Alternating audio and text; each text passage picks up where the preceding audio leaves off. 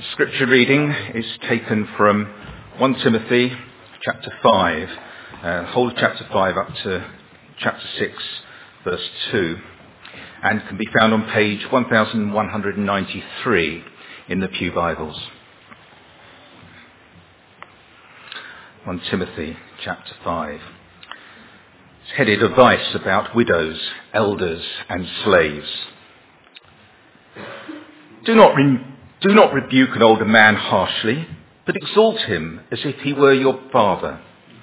Treat younger men as brothers, older women as mothers, and younger women as sisters, with absolute purity.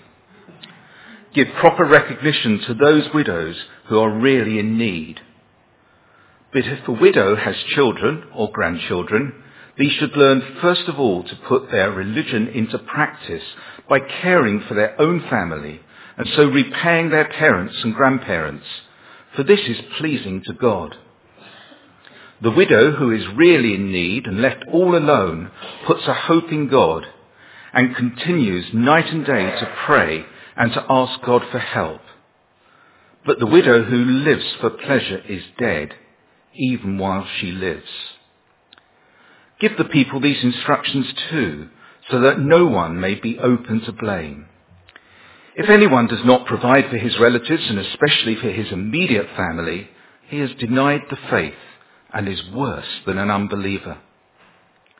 No widow may be put on the list of widows unless she is over 60 and has been faithful to her husband and is well known for her good deeds, such as bringing up children, showing hospitality, washing the feet of the saints, helping those in trouble, and devoting herself to all kinds of good deeds. As for younger widows, do not put them on such a list. For when their sensual desires overcome their dedication to Christ, they want to marry. Thus, they bring judgment on themselves because they have broken their first pledge. Besides, they get into the habit of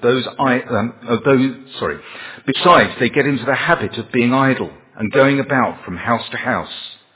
And not only do they become idlers, but also gossips and busybodies, saying things they ought not to. So I counsel younger widows to marry, to have children, to manage their homes, and give to the enemy no opportunity for slander. Some have in fact already turned away to follow Satan. If any woman who is a believer has widows in her family, she should help them and not let the church be burdened with them, so that the church can help those widows who are really in need. The elders who direct the affairs of the church well are worthy of double honour, especially those whose work is preaching and teaching.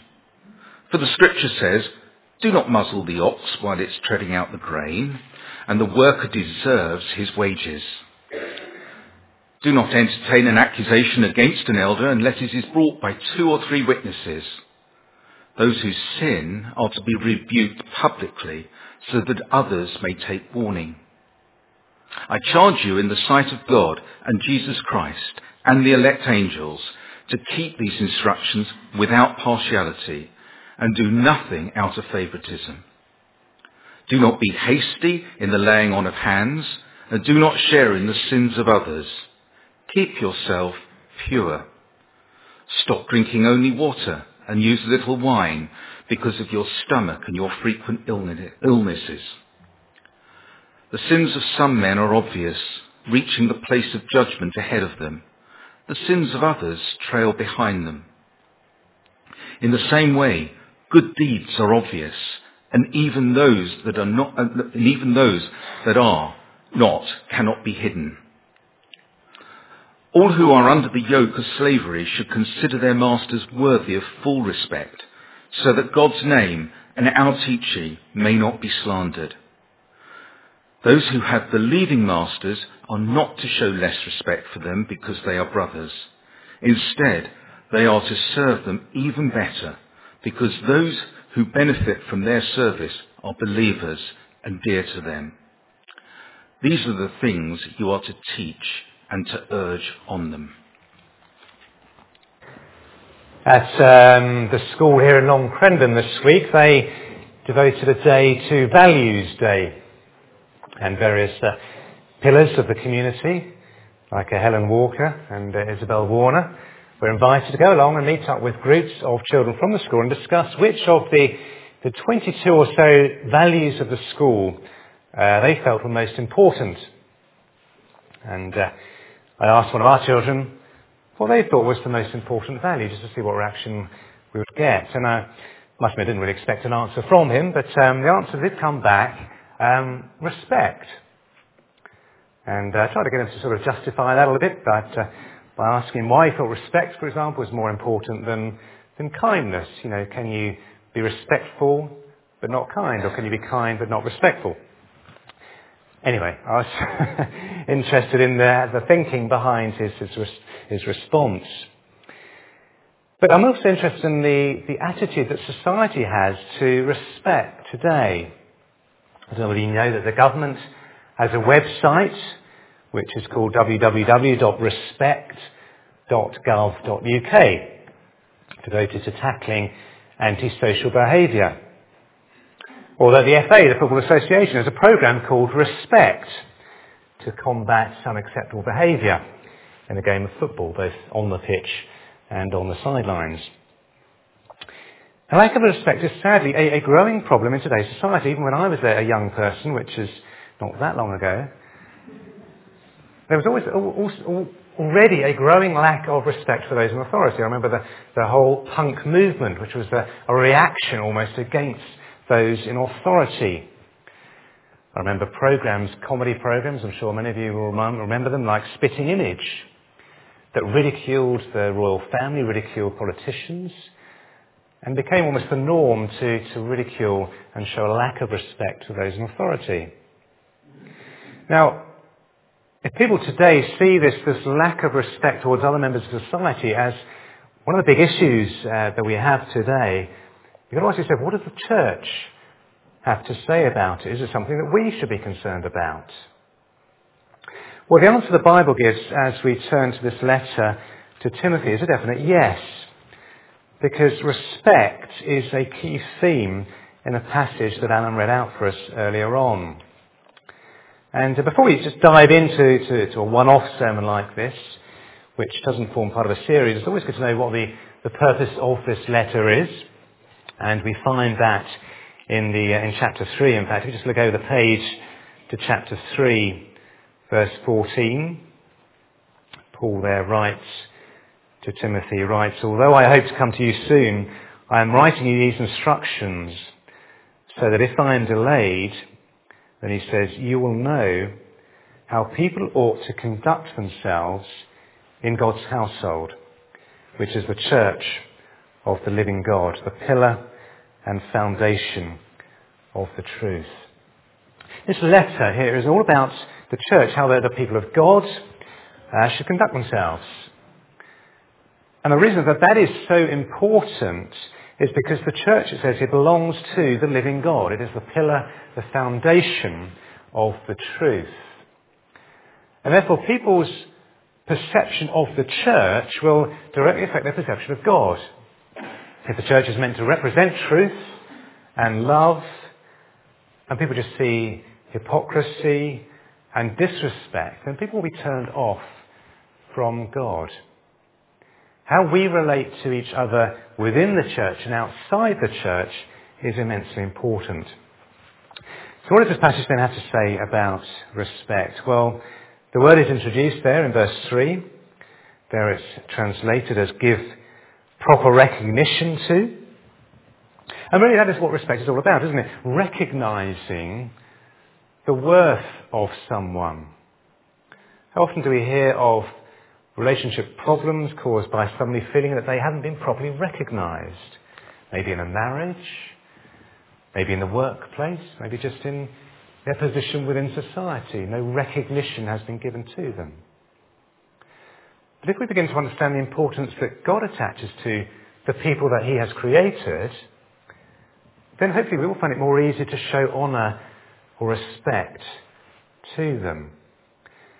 The challenge, the difficult thing I think about showing respect to others is that We are to show it to all people, irrespective of whether they are similar to us or different from us.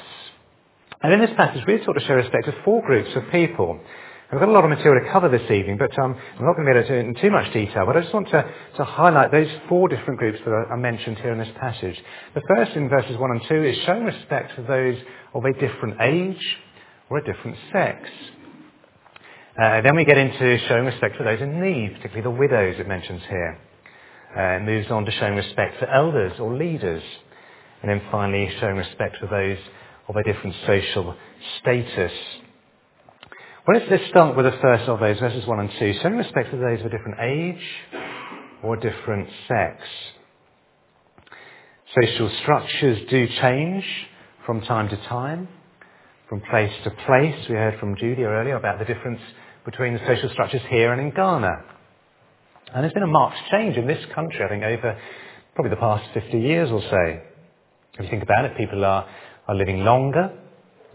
Older people are both physically and financially more able to live on their own or in homes for the elderly. And younger people are more mobile, they're more independent. And so it's less likely today for 2 or 3 generations of the same family to live in the same town, let alone the same house. And the result of that is often that you have this so-called generation gap. The idea that older people will look down on those younger themselves as being maybe naive, being inexperienced, not really knowing what they are talking about. And the opposite direction, younger people may look at older people and think, well, they're out of touch. They have nothing meaningful to contribute to those who are still with it, to society today. It has moved on from where they are at. So what does it say then here about the relationships between these 2 generations? Well, the first instruction is there in verse 1. It says, "Do not rebuke an older man harshly, but exhort him as if he were your father." Now this is a particular instruction to Timothy. Timothy was in a position as overseer of a group of churches, and he may have had need to rebuke an older person for his conduct. Now we don't know why he may have had to do that. Maybe it was because that older person had been ungracious, maybe condescending in his attitude towards a younger person. But Paul says to Timothy, don't rebuke him harshly, he says, but exhort him or encourage him as you would a father. I wonder if we think of older people, older men, as our fathers within the church. If it's a younger person that needs rebuking, well, the verse continues, treat younger men as brothers. Treat younger men as brothers, that idea of brotherly love. And I'm not sure that our boys would be great models for brotherly love when I look at them sometimes, but I think what he's saying here is treat them like a younger brother. Make allowances for the fact that they're not as experienced as you. They're not as mature as you are. They will make mistakes. The passage continues to making corresponding commands to treat older women as mothers and younger women as sisters. And then it adds to the end there of verse 2 the words with absolute purity. And again, this is a particular instruction to Timothy. He's in a position of leadership. And it's telling him, look, show clear integrity in all your dealings with those of the opposite sex, in case you succumb to sin and temptation, and the reputation of the church is damaged as a result of that. But it also applies, I think, to all men in the church. It's saying, be careful in your relationship with your sisters in Christ, because of the potential there may be for misunderstanding and hurt. And it's not surprising when you read Titus there as well in the previous letter, how Paul writes about the instruction of younger women being carried out by older women. There is an important role that older women can play in that. But of course, in order for them to be able to play that role, then younger women need to be able to accept the instruction that older women can bring them.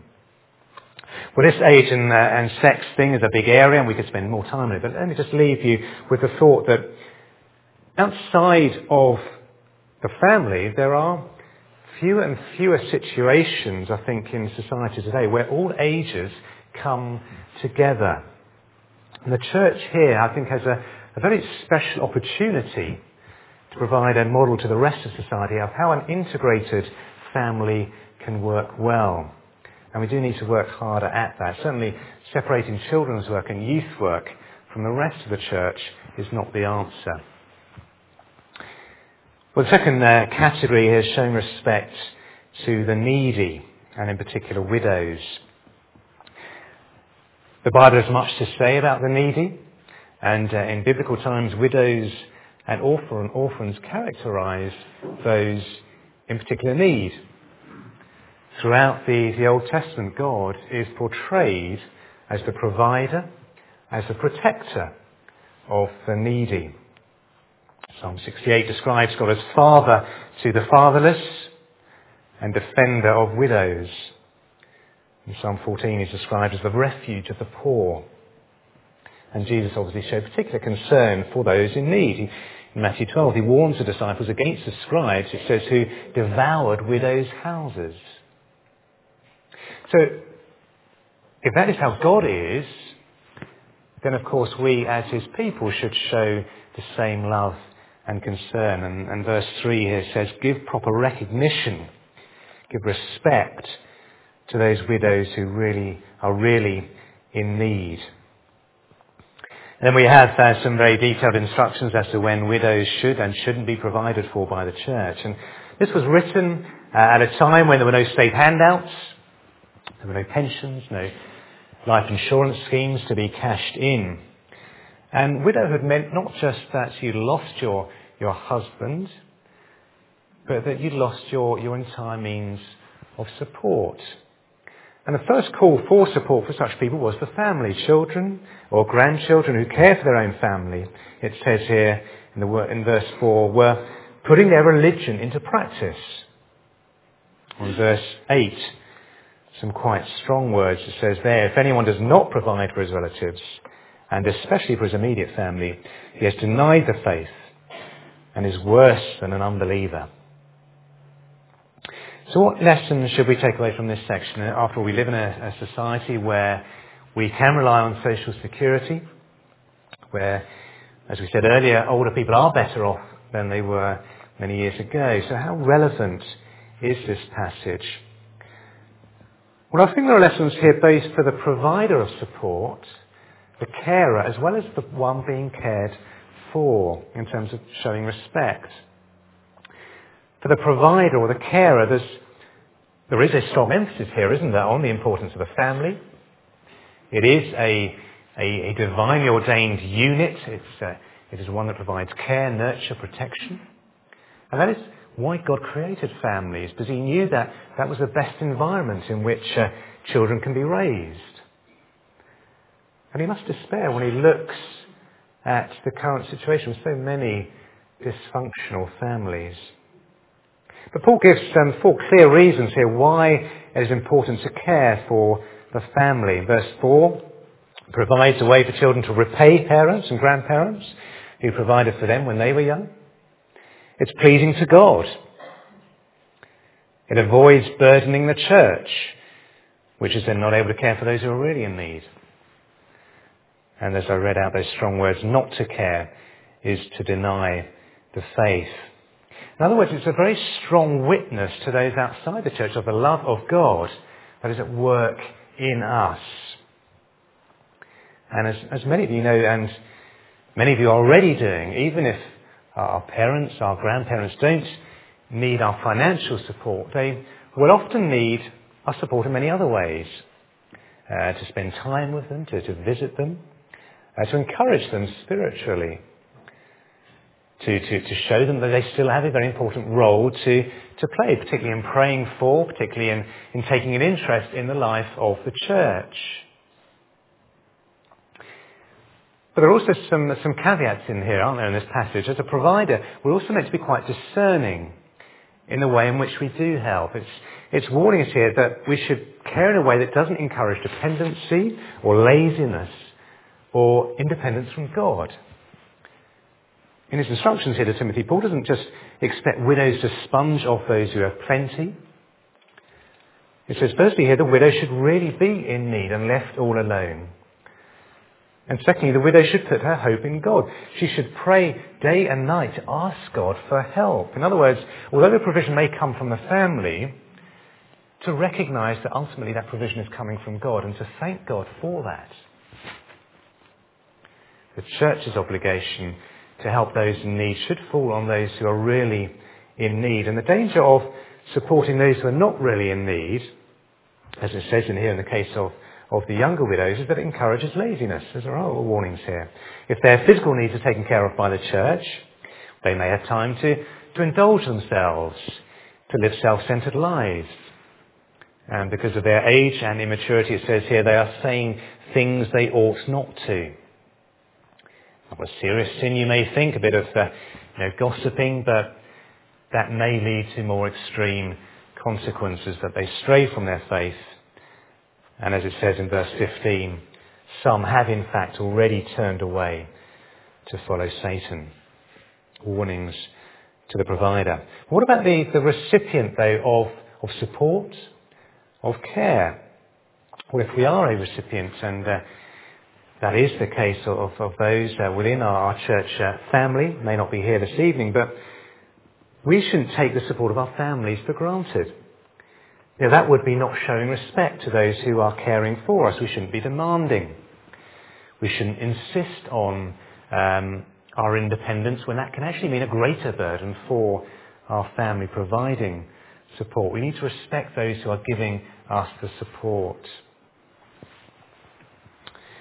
Well, the third group of those that are mentioned here are worthy of respect are elders. It's a bit awkward here, as an elder of the church teaching about how members of the church should show respect towards elders. But just to say here simply what the text says without bringing any hidden agenda to it, what are the ways Paul mentions in which respect should be shown towards elders? Well, verse 17 says, the elders who direct the affairs of the church well are worthy of double honour, especially those whose work is preaching and teaching. And then he backs that up as he carries on. He says, do not muzzle the ox while it is treading out the grain. In other words, if the leader of the church is serving Christ effectively and wholeheartedly, don't frustrate those efforts or that ministry through lack of financial support. It's tragic, isn't it, when churches have to lay off staff because of a lack of funds. And then the second point, which really backs up the first, is quite simple, comes from Jesus' own words, where he says the worker deserves his wages. In other words, someone who's in full-time ministry deserves to be paid for his work just as anybody else in secular work does. Now, I would just like to say, I think this is a principle the church here has taken on board very well, and I'm certainly grateful, I'm sure Jeff and Paddy are, for the support of the church, of the treasurer here and all the members in providing for us, and I just hope you feel you're getting value for money. So, financial support. The second way to show respect towards an elder is there in verse 18 now. It goes on, do not entertain an accusation against an elder unless it is brought by 2 or 3 witnesses. Those who sin are to be rebuked publicly, so that the others may take warning. And I think Paul's instruction here is designed to protect elders from malicious or unsubstantiated accusations. And again, I'm not saying that this has happened here. To my experience, certainly while I've been here, I don't know what has happened in the past. But Calvin once quite wisely pointed out that none are more exposed to slanders and insults than godly teachers. And John Stott also said, the enemies of the gospel often take vengeance on the ministers of the gospel. And sadly, it is the case that in many churches, much of the criticism that elders receive comes from within the church rather than from outside the church.